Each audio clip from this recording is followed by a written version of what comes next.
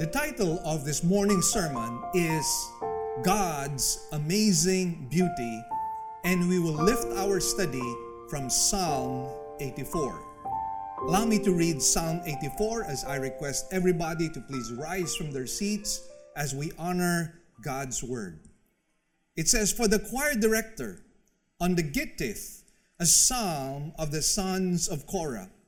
How lovely are your dwelling places, O Lord of hosts!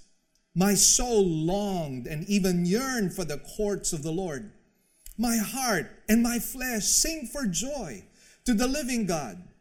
The bird also has found a house, and the swallow a nest for herself, where she may lay her young. Even your altars, O Lord of hosts, my King and my God. How blessed are those who dwell in your house. They are ever praising you, Selah. How blessed is the man whose strength is in you, in whose heart are the highways to Zion. Passing through the valley of Baca, they make it a spring. The early rain also covers it with blessings. They go from strength to strength. Every one of them appears before God in Zion. O Lord, God of hosts, hear my prayer. Give ear, O God of Jacob, Selah. Behold, our shield, O God, and look upon the face of your anointed. For a day in your courts is better than 1,000 outside. I would rather stand at the threshold of the house of my God than dwell in the tents of wickedness. For the Lord God is a sun and shield. The Lord gives grace and glory. No good thing does he withhold from those who walk uprightly. O Lord of hosts, how blessed is the man who trusts in you." Shall we pray? Our Heavenly Father, we thank you and bless you for this blessed day, O God. Once again, this is your day, a day we always look forward to be with God's people, and above all, to be with you, to enjoy your presence, and to savor your beauty. And today, once again, as we come across the scriptures and study it, Lord, we pray that we might be able to glean very important lessons and principles that we might be able to apply in our lives. And so therefore, we ask the aid and the assistance and the preeminence of the Holy Spirit to be upon us in this service. Lord, be upon my mind, upon my heart, and upon my mouth, so that as I speak to your people, O God, I might be your mouthpiece. And I pray, Lord, that you might remove the veil from people's eyes, from their spiritual eyes. I pray, Lord, that you might open our hearts so that we might be free to receive from you. And Lord, at the end of this sermon, our desire is that we might exalt in you and glorify your most holy name. So Lord, we pray, achieve those purposes and whatever purposes you have laid aside for us today. Oh God, we desire to give you back all the glory and all the praises and all the thanks. In Jesus' blessed name we pray. Amen and amen.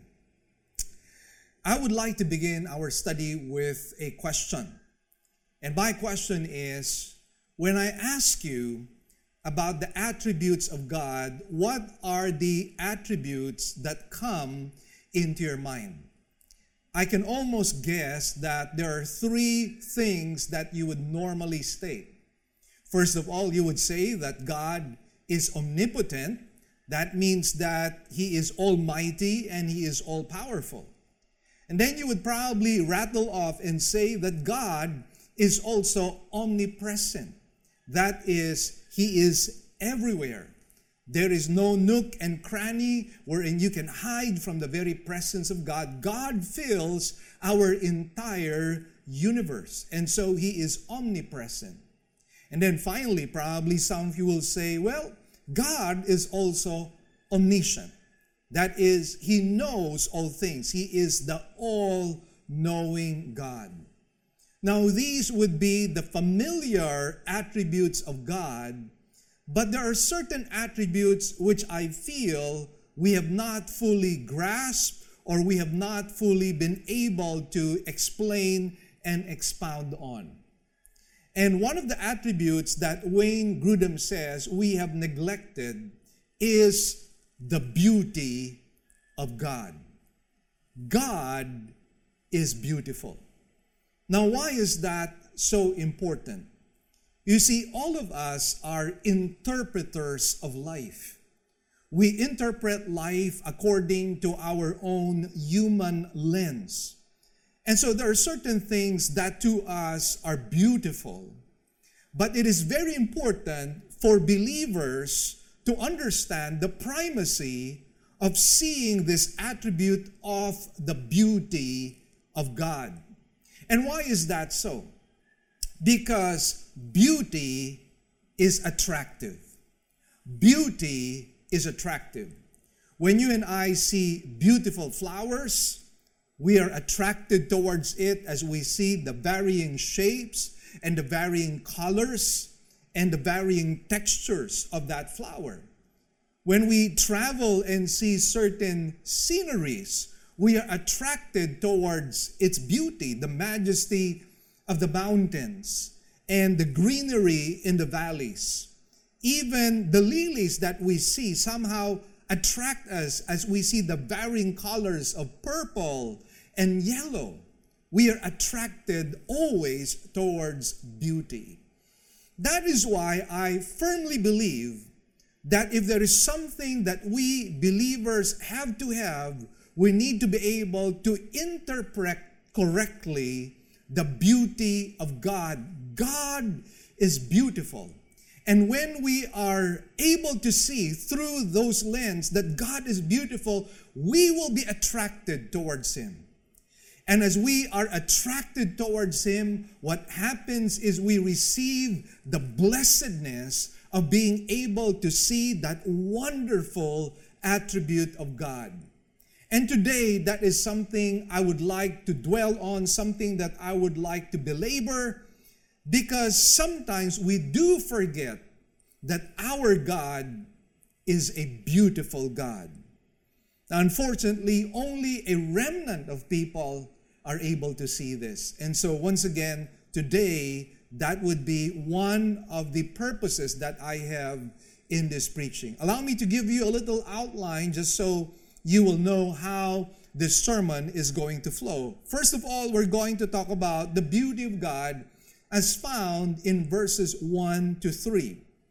And there are certain responses that we need to have when we see the beauty of God. One would be reflecting, as found in verse 1. In verse 2, we should be thirsting after the beauty of God. And finally, in verse 3, in this first point, we are to rest in the beauty of God. In the second major point, we find the blessing of seeing the beauty of God in verses 4 to 7. And it is accompanied by the varying manifestations of grace. In verse 4, we find worshiping grace. In verse 5, empowering grace. In verse 6, transforming grace. In verse 7, persevering grace. Now, knowing the beauty of God brings us to our third point, which is dependence on God, as found in verses 8 and 9. And herein, we find the petition of the Psalmist as he prayed before the Lord. And finally, in verses 10 to 12, you and I are going to talk about the unrivaled devotion to God. In verse 10, the what. In verses 11 to 12, the why. It is my prayer that as we have a look at all these features, we will be able to see the beauty of God, that our lives might be radically changed. You know, if you ask me my testimony, what is it that attracted me to the beauty of God? First of all, I'd like to share the fact that growing up, I always saw God as a divine policeman. a policeman who was ready to whack you whenever you did something wrong. And somehow that view of God skewed my understanding of who He is, and that made me unable to grasp who this God really is. But then in my exposure to the scriptures, what did I see? I saw a God of kindness. I saw a God of mercy. I saw a God of compassion. I saw a God of grace. I saw a God who cares. I saw a God who answers prayers. I saw a God who is able to do over, above, beyond what we ask or even think. And because of this, I saw the unparalleled and unrivaled, amazing, stunning beauty of God. And because of that, I was drawn to Him, and I received Jesus Christ as my personal Lord and Savior, and that radically changed my entire life. And that is what I hope will be achieved in the sermon as we study it today. So we will dive into our text and have a look at verses 1 to 3 as we see the beauty of God and what should be our spontaneous response to that beauty. The first spontaneous response, as found in verse 1, is reflecting. It says in verse 1, "How lovely are your dwelling places, O Lord of hosts." Now, the dwelling places here obviously represent the temple or the Temple Mount in Jerusalem. And this is another pilgrim psalm which expresses the joy of the pilgrims as they approach the Temple Mount, and in this place they're able to experience the presence of God. The temple, however, here I believe is simply representative of the beauty of God. The psalmist here was declaring the beauty of God, the attraction towards that beauty. He calls God here as the Lord of hosts. And it can otherwise be labeled as the Lord of the heavenly armies. And what does this signify? It signifies that God is the mightiest of all. Now, how important is it for us to be able to see this facet of the beauty of God? We have to see our God as the mightiest of all, because when we are able to see God through those lenses, it will radically help our emotional life. And this will help us overcome our fears. This will help us overcome our worries, our depression, even our despondency. Why? Because we see a God who is the Lord of hosts, a God who is the mightiest of all, a God who is mighty to save and mighty to deliver. At this juncture of this difficult season in our lives, are you able to see the beauty of God's might? And I hope that that is something that you can reflect on. Now, one of the other responses to seeing the beauty of God is a thirsting after God.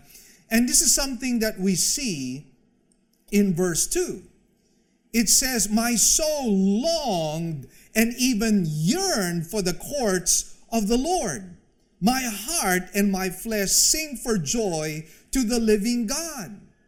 Now, as I mentioned to you right at the very beginning in my introduction, beauty is attractive. Beauty is attractive. And the result on the part of the psalmist is we find two very important words: yearning and longing. Now, yearning and longing speak about a very intense desire for God, a very intense desire for God. The word yearn actually comes from the Hebrew word kala, which means being consumed with longing.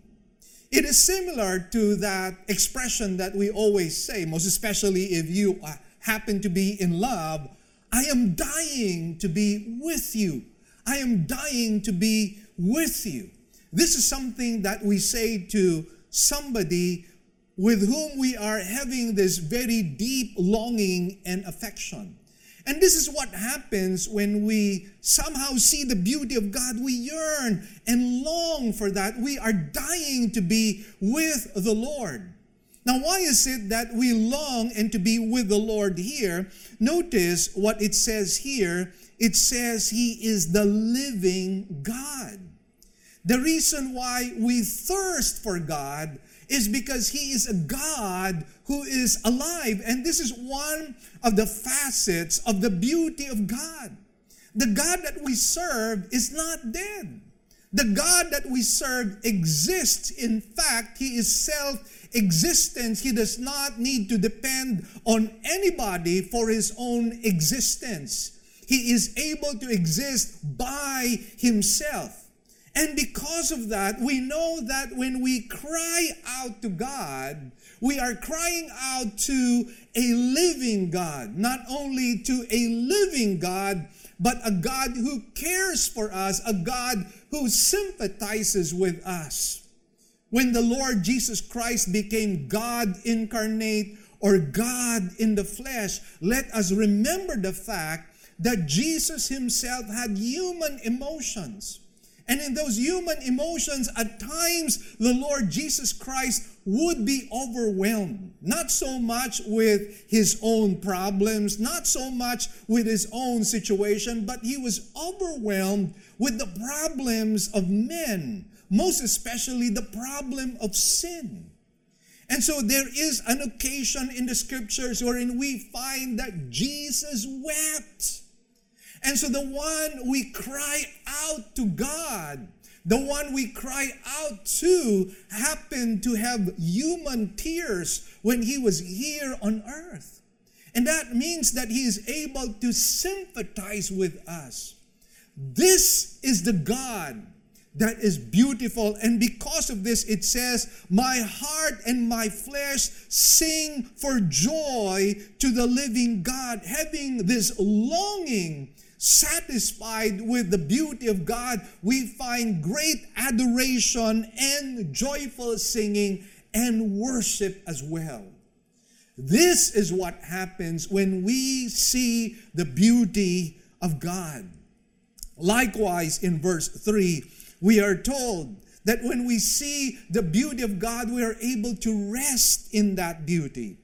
Verse 3 reads, the bird also has found a house, and the swallow a nest for herself, where she may lay her young. Even your altars, O Lord of hosts, my King and my God.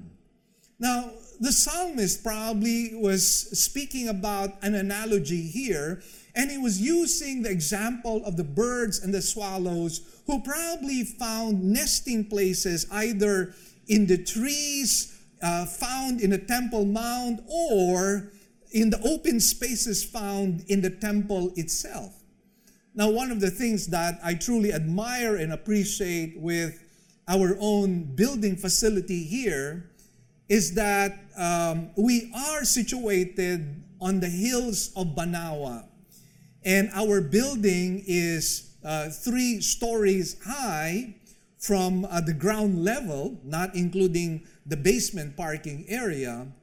And from the 3rd floor, we are able to see such beautiful scenery. We're able to see the city and all its buildings. We're able to see the sea itself. We're able to see the mountains and the valleys. And one of the treats to the human eye when you are in this place is you see a lot of birds flying. Would you believe that some of the birds that are found in our center actually found nesting places in some open spaces in our own building? And this is what the psalmist was talking about. But was he really talking about the birds and the swallows? I think he was really talking about himself. He was talking about the fact that in the same way that these birds and swallows found a resting place, his soul found its resting place in the very temple of God, wherein he was able to experience the very presence of God. And that is exactly what happens to us, brothers and sisters. When we are able to see the beauty of our God and fix our eyes on the beauty and the splendor of that God, we are able to rest our souls in that. This is the reason why it is so important to be able to perceive the stunning, amazing beauty of God. And I hope that you will be able to see it. As I mentioned to you, we are interpreters of life. Sadly, because of our own sinful nature, we do interpret life according to our flawed eyes, our flawed eyesight. And that is why for some people, what is beautiful is money. What is beautiful is fame. What is beautiful is popularity. What is beautiful are material things, or having a house, or having a collection of cars, or having a collection of jewelry.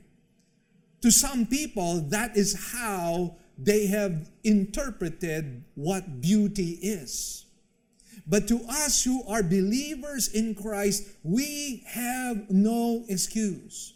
We need to be able to interpret our lives understanding that God is the most beautiful and amazing person and thing in our lives. And we will never ever exchange that beauty for anything else. The Bible says, or rather a song goes, turn your eyes upon Jesus, and the things of this world grow strangely dim. This is what I hope will happen to us. And you know, there is a blessing when we are able to appreciate the beauty of God, the grace of God is poured out into our lives. And this is what we see in verses 4 to 7, the blessing of seeing the beauty of God. First of all, let's find here in verse 4, worshiping grace. This is what we receive. So let me read to you verse 4. How blessed are those who dwell in your house. They are ever praising you, Selah. In this section, what I hope to be able to deliver to you is what the beauty of God is able to do in our lives. It is able to pour out His grace in manifold ways. And here in verse 4, what we see here is worshiping grace. The presence of God blesses our soul. It brings gladness. It brings happiness into our hearts. That is why those who are able to see the stunning and amazing beauty of God are very happy people. You will see it in their countenance. You will see it in their disposition. They're able to even smile at the storm. Because one of the things that happens when we see the beauty of God is we are empowered to somehow worship Him, adore Him, and exalt in Him. So this results in adoring worship. And notice it says here, they are ever praising you. Genuine believers will always have songs and melodies in their hearts. I had this conversation over Zoom with Pastor Tim Carnes and his wife Tina. My wife and I were able to just chit-chat a little bit and just to bring each other up to speed as to what is happening in our lives. And one of the things I learned that is happening in California is that there are certain restrictions that the governor has made. And one of the restrictions is that even when they are in a gathering of worshiping believers, they cannot even sing even if they are wearing masks. And Pastor Tim was saying, I do not understand it. We already are wearing masks. Why can we not sing? And again, why is it that many believers long to be able to sing? It is the result of being able to see the beauty of God. When you see the beauty of God, you cannot help it but sing a song about the goodness of God, the graciousness of God, the compassion of God, and the love of God. It is but expected when you and I see the beauty of God. But the beauty of God brings about another kind of grace, and it is what I call as empowering grace, which is found in verse 5. It says, "How blessed is the man whose strength is in you, in whose heart are the highways to Zion." Now this phrase, "in whose heart are the highways to Zion," once again speaks about the pilgrims who travel all the way to Jerusalem just to be able to worship God in a festive occasion or a Jewish festival. And I think I've been able to explain to you more than once that a lot of the territory found in Israel is desert land. So just try to imagine if you're coming from the north or from the west or even from the south where there is a lot of desert, you will really have a very difficult time, not only because of the terrain, but because of the desert, because of the heat. Now, when we travel in Israel, we're riding an air-conditioned bus. But the moment we alight from the bus and go out, we're able to experience the heat. Sometimes it is very penetrating. That's why we always bring with us a bottle of water, because we could be dehydrated. Just try to think about the fact that the pilgrims of ancient times did not have an air-conditioned bus. It would take them several days to travel all the way to Jerusalem, to the Temple Mount. And how difficult it was. And yet, the Bible says, verse 5, "How blessed is the man whose strength is in you." No matter how difficult, no matter how hot, no matter how treacherous that the rain might be, the believers, the Jewish pilgrims, always had that strength to be able to proceed on all the way towards Jerusalem, all the way to the Temple Mount. And this, I believe, is what happens to us. When you and I are seeking God because of His beauty, we are somehow strengthened and empowered in our lives. And this is what I have seen all throughout church history. You know, as we examine what has happened all throughout church history, many believers have suffered many afflictions. Some of them were tortured. Some of them were beheaded. Some of them were crucified. Peter himself was crucified upside down. Paul was beheaded.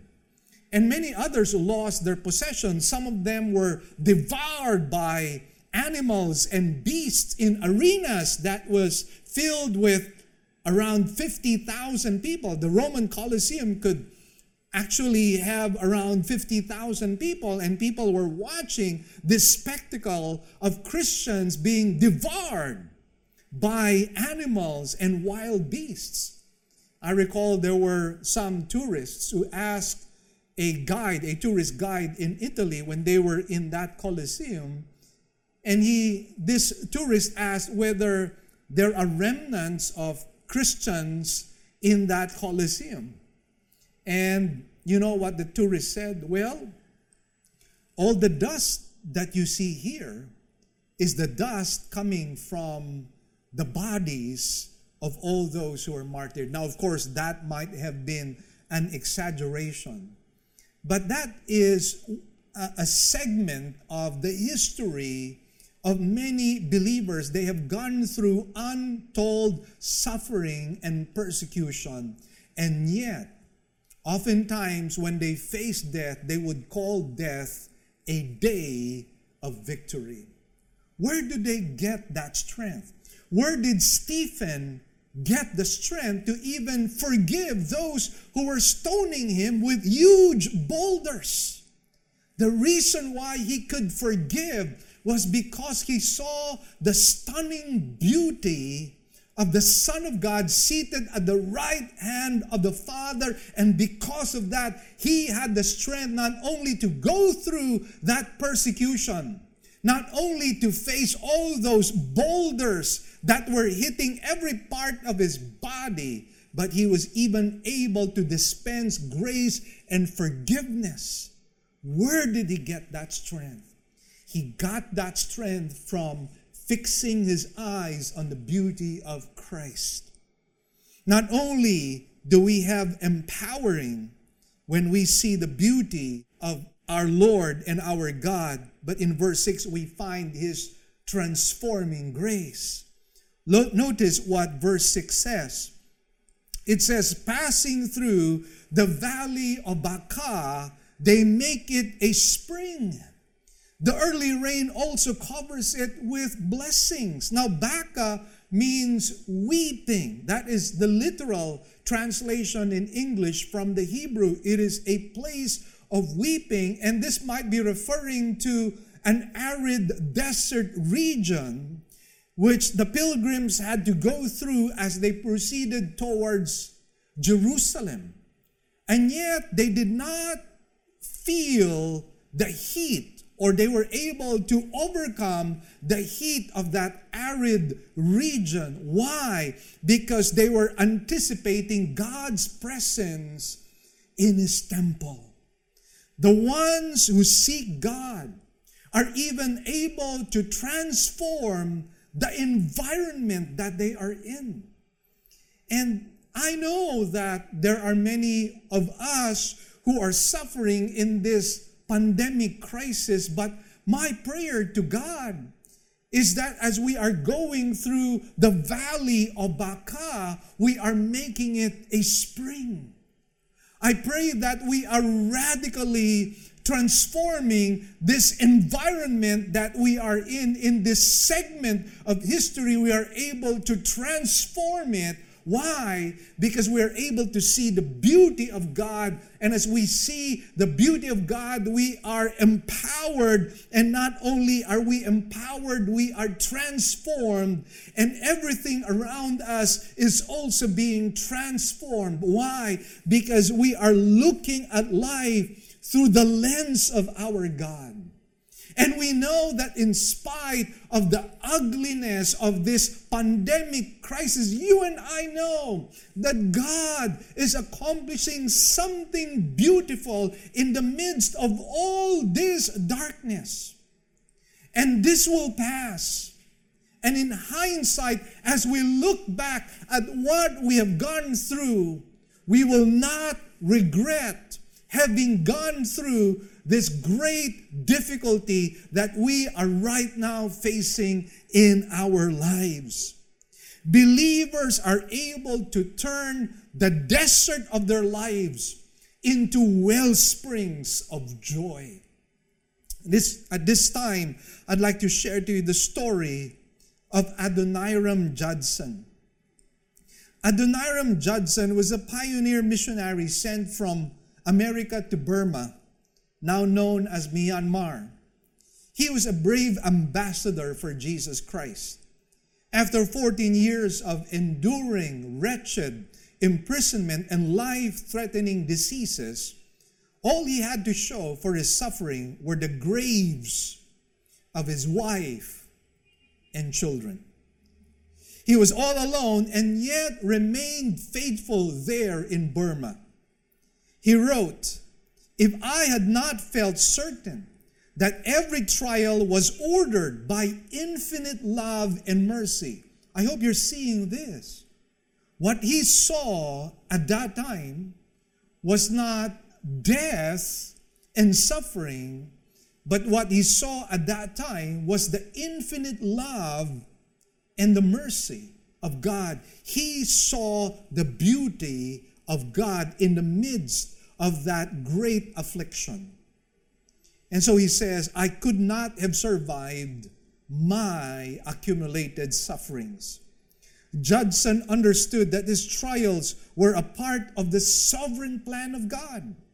Although he must have longed to be with Christ and to enjoy fellowship of his beloved family, he also longed to meet the spiritual needs of the pagan Burmese people. Therefore, he prayed to God that he would allow him to remain alive until he had translated all the Bible into Burmese and until the church he had started had 100 Burmese believers. The Lord granted these requests along with giving Judson the stamina and expertise to write English Burmese and Burmese English dictionaries, which became invaluable to the Christian workers, both foreign and Burmese, who followed him. Now you would think that with such a life, there would be no bright spots, no upsides in his life. You would think that all he went through was darkness and a cloud of haziness.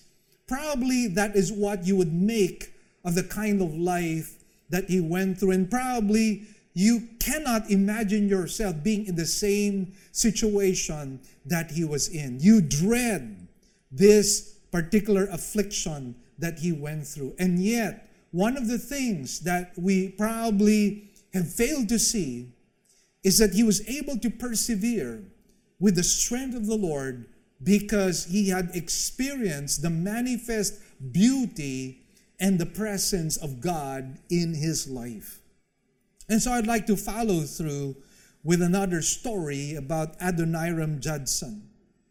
Many years ago, when the great missionary Adoniram Judson was home on furlough, he passed through the city of Stonington, Connecticut, and a young boy playing about the wharves at the time of Judson's arrival was struck by the man's appearance.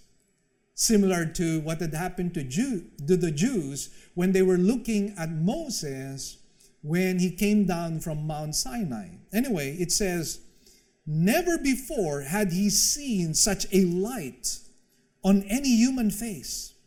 He ran up the street to a minister to ask if he knew who the stranger was.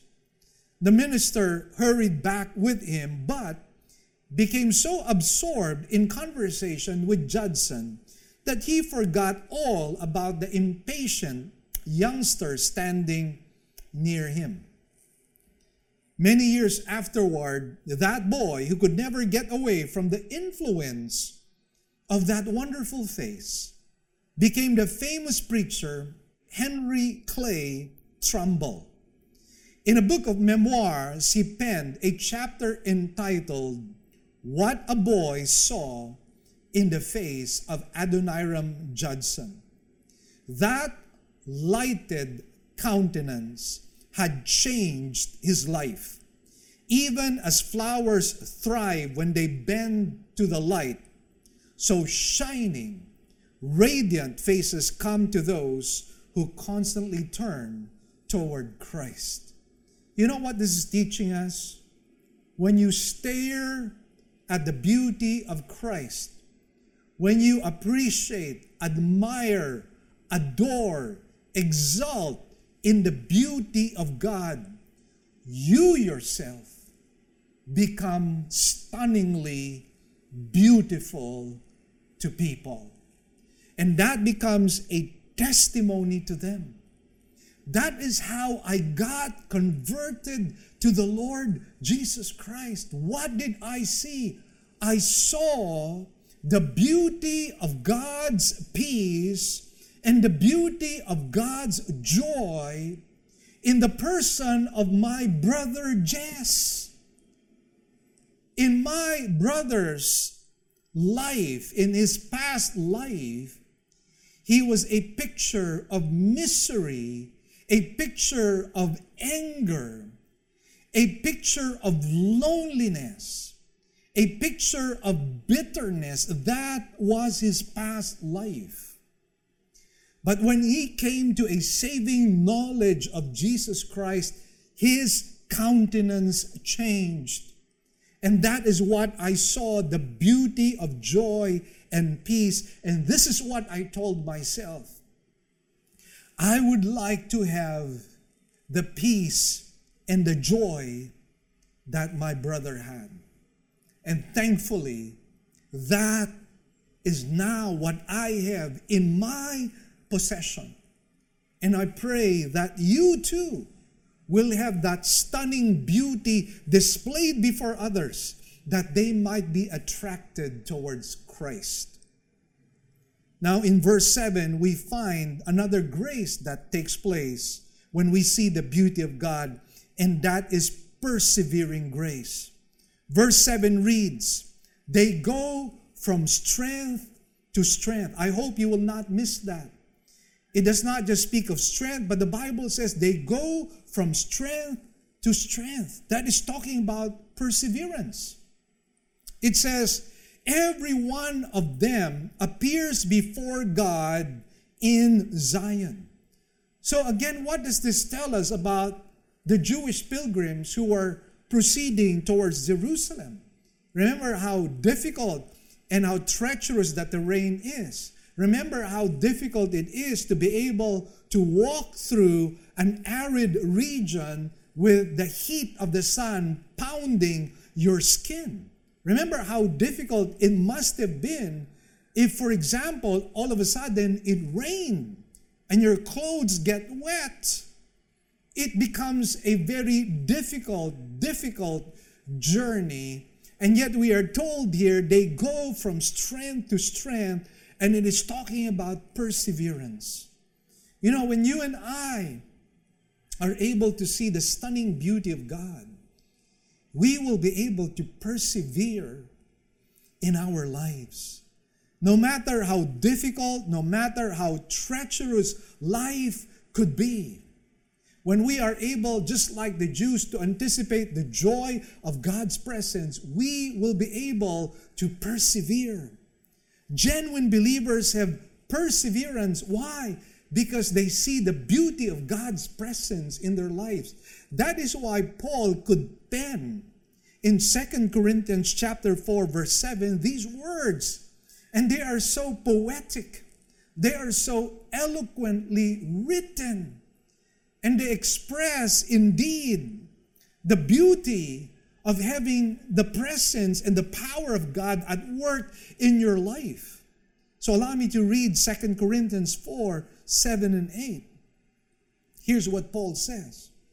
But we have this treasure in earthen vessels, so that the surpassing greatness of the power will be of God and not from ourselves.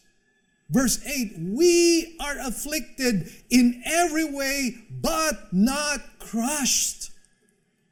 Perplexed, but not despairing. Persecuted, but not forsaken.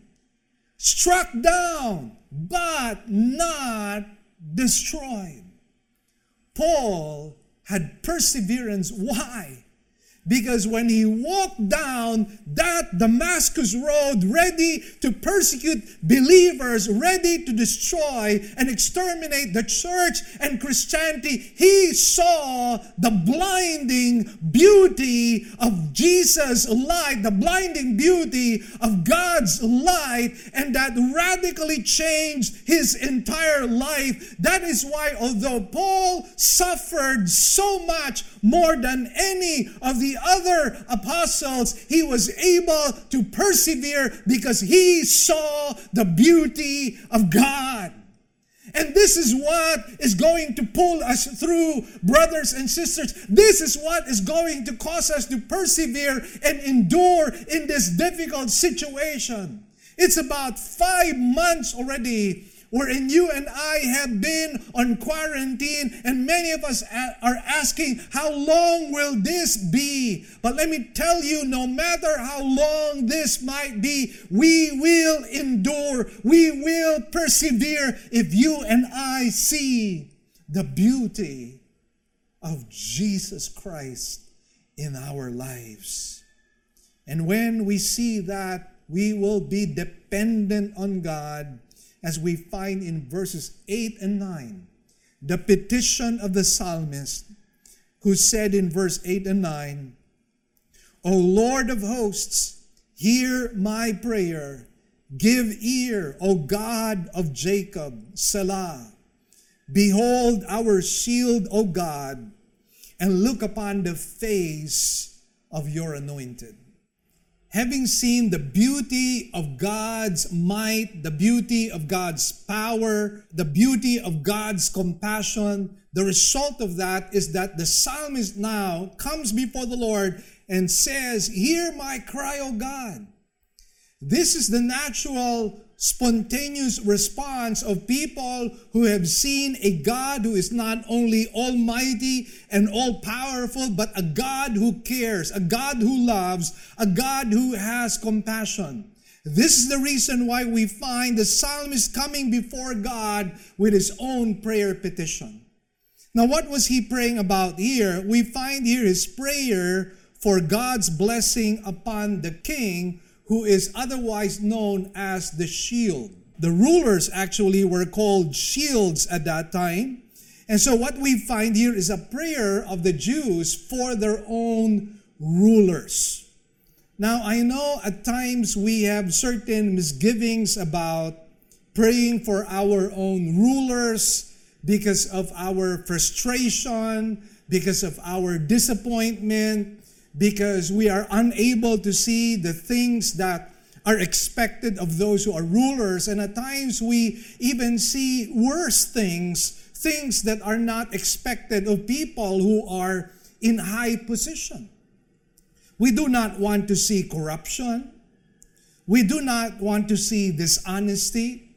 We do not want to see malpractice. We do not want to see malversation. We do not want to see selfish agendas. And I do hear you and I do feel you when you have those disappointments, because I too have those disappointments. And I am so sure that when you go back into the history of the nation of Israel, you will find that many of their kings, most especially in the northern kingdom, in fact, in the northern kingdom, all of their kings were evil. And even in the southern kingdom, in Judah, there were only a few good kings. Many of their kings were likewise evil as well. One of those kings would be Manasseh. And yet here we find the psalmist was praying for his king. And I believe that it is our duty and our responsibility as believers to pray for our rulers, albeit with all our disappointments and frustrations. We too could depend on God for our rulers for the sake of this nation. And we find this in 1 Timothy chapter 2, verses 1 to 4. It says, first of all, then I urge that entreaties and prayers, petitions and thanksgivings be made on behalf of all men, for kings and all who are in authority. So notice here, Paul is saying you need to pray for kings and those who are in authority. And it might be good for us to review the historical context by which this was written. This was written during the time of Nero, who was a wicked ruler who persecuted the Christians. And yet, we find here that Paul is exhorting Timothy that in the church where he is pastoring, in the church of Ephesus, he is to pray for the kings and rulers. For what reason? Here's the purpose statement. So that we may lead a tranquil and quiet life in all godliness and dignity. our prayers for our rulers should be directed because of an agenda of the gospel. The agenda of the gospel should what should promote us into praying for our rulers, so that we might live this Christian life as we should, because we have prayed for our rulers. And secondly, in verses 3 and 4, it says, "This is good and acceptable in the sight of God, our Savior, who desires all men to be saved and to come to the knowledge of the truth." This is the reason why, by the way, I believe that Jesus Christ did not just die for the elect, which I believe very strongly. He also died for the world. Because the context of this prayer, as I mentioned to you, is a prayer for kings and those who are in authority, and the one who was the king at that time happened to be Nero. And so if you were to make a specific application of what Paul wanted to do, or what Paul wanted Timothy to do, he was asking Timothy to pray for Nero. And why should he pray for Nero? Because the Bible says he desires all men to be saved, to come to the knowledge of the truth, and that includes Nero himself. And why would Paul want Timothy to pray for Nero if there was no, at least, potential provision for the salvation of Nero? And yes, brothers and sisters, it is our Christian duty to pray for our rulers, number one, because of the gospel agenda, and number two, because God desires all men to be saved. Which brings me to my final point. If we have seen the beauty of God, it would cause an unrivaled devotion to God. And this is what we see in verse 10 to 12. And first of all, we would like to tackle the what in verse 10. It says, "For a day in your courts is better than 1,000 outside. I would rather stand at the threshold of the house of my God than to dwell in the tents of wickedness." You see, when the psalmist saw the stunning beauty of God, this had caused the psalmist to desire God above all else. Above all things, he desired God. God had unrivaled devotion in his heart of hearts. This is what happens when we are able to perceive this amazing beauty of God. And this is what I hope was achieved in the sermon. We have seen the beauty of this God that we serve. We have seen the beauty of His grace, His love, His power, His majesty, and His splendor. And I pray to God that just like the psalmist, there is this unrivaled desire and devotion for this God that we have. This was the experience of the sons of Korah. The sons of Korah were gatekeepers. They were likewise instructed or given the duty as musicians in the temple. And even as gatekeepers, they were saying here that they would rather be in the threshold of God's temple rather than to enjoy 1,000 years of wickedness outside. This is what they were saying, or 1,000 days outside. I like what David Jeremiah says. He goes, if the psalmist had only one day to live, he would rather be the lowly doorkeeper in the house of God than enjoy all the wealth and the luxury of evil. That is the what. Now, what is the why? We find the why in verses 11 to 12. For the Lord God is a sun and shield. The Lord gives grace and glory. No good thing does he withhold from those who walk uprightly. O Lord of hosts, how blessed is the man who trusts in you. The Bible says here, the psalmist was using a metaphor, and he was saying the Lord is a sun that speaks of guidance and life. That is what God has given to us. He has given us his eternal life through his Son, Jesus Christ. And he has given us this God kind of life. The quality of our life has been radically changed. We have the peace of God. We have the joy of God. We have the righteousness of God in our lives. We have his guidance through his Holy Spirit.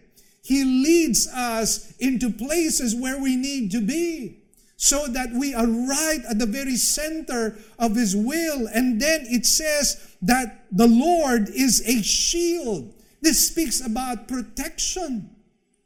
And in this pandemic crisis, what is our hope? Our hope is God, that he might protect us from this plague, that he might protect us from this pandemic crisis, that he might also protect us from becoming bitter, that he might protect us from having a wrong perspective in life, that he might protect us from viewing life with the wrong lens, that he might protect us from wrong emotions. This is what we can expect God to do in this pandemic crisis that we are going through. And if it so happens that God might take our lives at this time, well, the Bible says that death is even God's servant that will usher us into the very presence of God. So there is no way that you and I can lose, even in this dark scenario that you and I are in.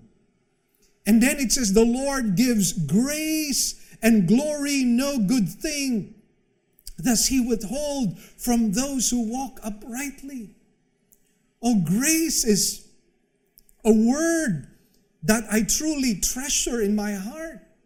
As the psalmist would say, who could stand before you if you would count our iniquities? Who will be able to stand in your presence? There is none among us who will be able to stand in the presence of God apart from his grace. So we love this word grace. This is one of the beautiful things that God is able to give to us, the unmerited, the undeserved favor that God grants to us. And then it says he gives us glory. Glory is not something that we deserve. Only God deserves glory, but God extends it and pours it upon our lives so that we are able to taste heaven in our lives, even in the here and now.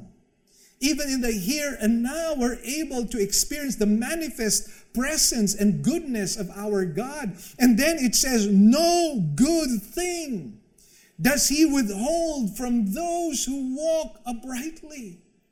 The Bible says in the book of James, every good and perfect gift comes from the Father of lights. It does not get any better than that. And so here is our God, a God who is generous, a God who is magnanimous, a God who is a father. And he is not just like any earthly father. He is above all fathers. He is the heavenly Father. And he sees our needs. He reads our thoughts. He feels our pains. He understands what makes us tick. He understands where we are vulnerable and where we are weak. He understands where you and I need help and where we need assistance. And he will always be there for us. As the Bible says, he will never leave us nor forsake us. And then it says, O Lord of hosts, how blessed is the man who trusts in you. He is a blesser. He is a rewarder. This is the why. This is the why of why we come before the Lord and into His presence, because He is a sun and a shield. He is a giver of all good things. He is a blesser. And so, my dear brothers and sisters, as I close this sermon, as I mentioned to you, we are all interpreters of life. And sometimes I am saddened by the fact that we are able to see the beauty of blessings, but we are not able to see the beauty of the blesser. We are able to see the beauty of the gifts, but we are not able to see the beauty of the giver himself. We're able to see the beauty of created things, but we are not able to see the beauty of the Creator. At times we're even able to see the beauty of our salvation, but we fail to see the beauty of our Savior. The beauty of the salvation that He has wrought for us.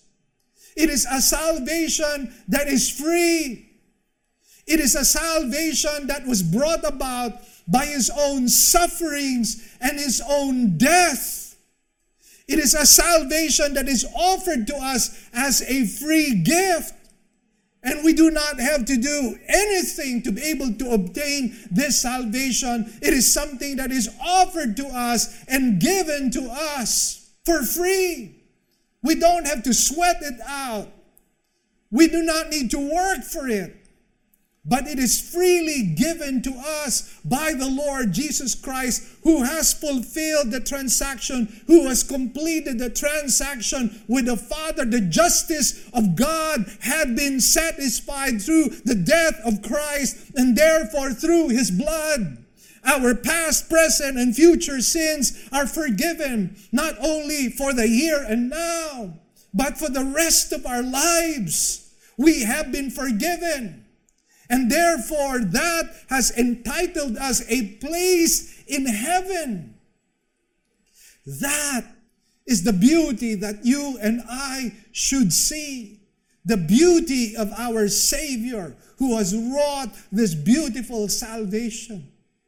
And if there are some of you right now who are listening to me, and you are wondering, how do I get saved? Let me just repeat myself. It is a free gift.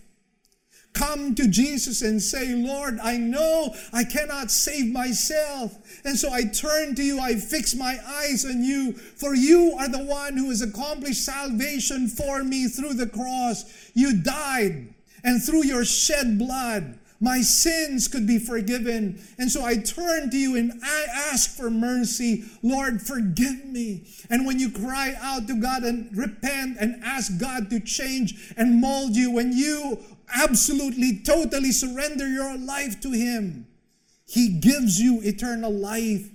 Your name gets written in the book of life. Oh, what an amazing Savior we have. How beautiful this Jesus we serve.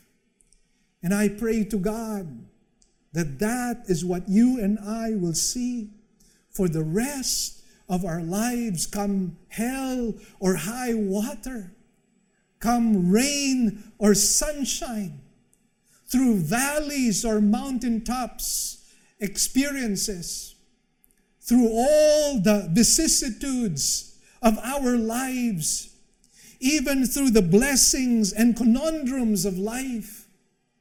I pray that our lens would be clear and that we will be able to see the beauty of our God. And it will be a life that will shine through the lives of other people. That as they see the beauty of Christ reflected in us, they might be attracted to Christ and be with us in Christ. I pray that this is how you will receive this message. And so let us close our eyes and bow our heads, and let us come before the Lord in prayer. Our Heavenly Father, we can never, ever describe your beauty. There will be no eloquence nor brilliant words that will be able to measure up to your stunning and amazing beauty. And I myself, Lord, have labored hard and longed to be able to explain your beauty, and yet I know that my message has fallen short of being able to expound the greatness, the magnitude of your beauty and your splendor. And yet, Lord, I pray that through the weakness of your servant and through the weakness of this mouth, Lord, whatever is lacking, you would fill in the hearts of your people, that they might be deeply impressed with the magnitude and the humongousness of your beauty. I pray this will be true, O God. And whatever has been achieved today, may you be given back all the glory and all the praises and thanks, for you rightly deserve it. In Jesus' blessed name we pray. Amen and amen. It's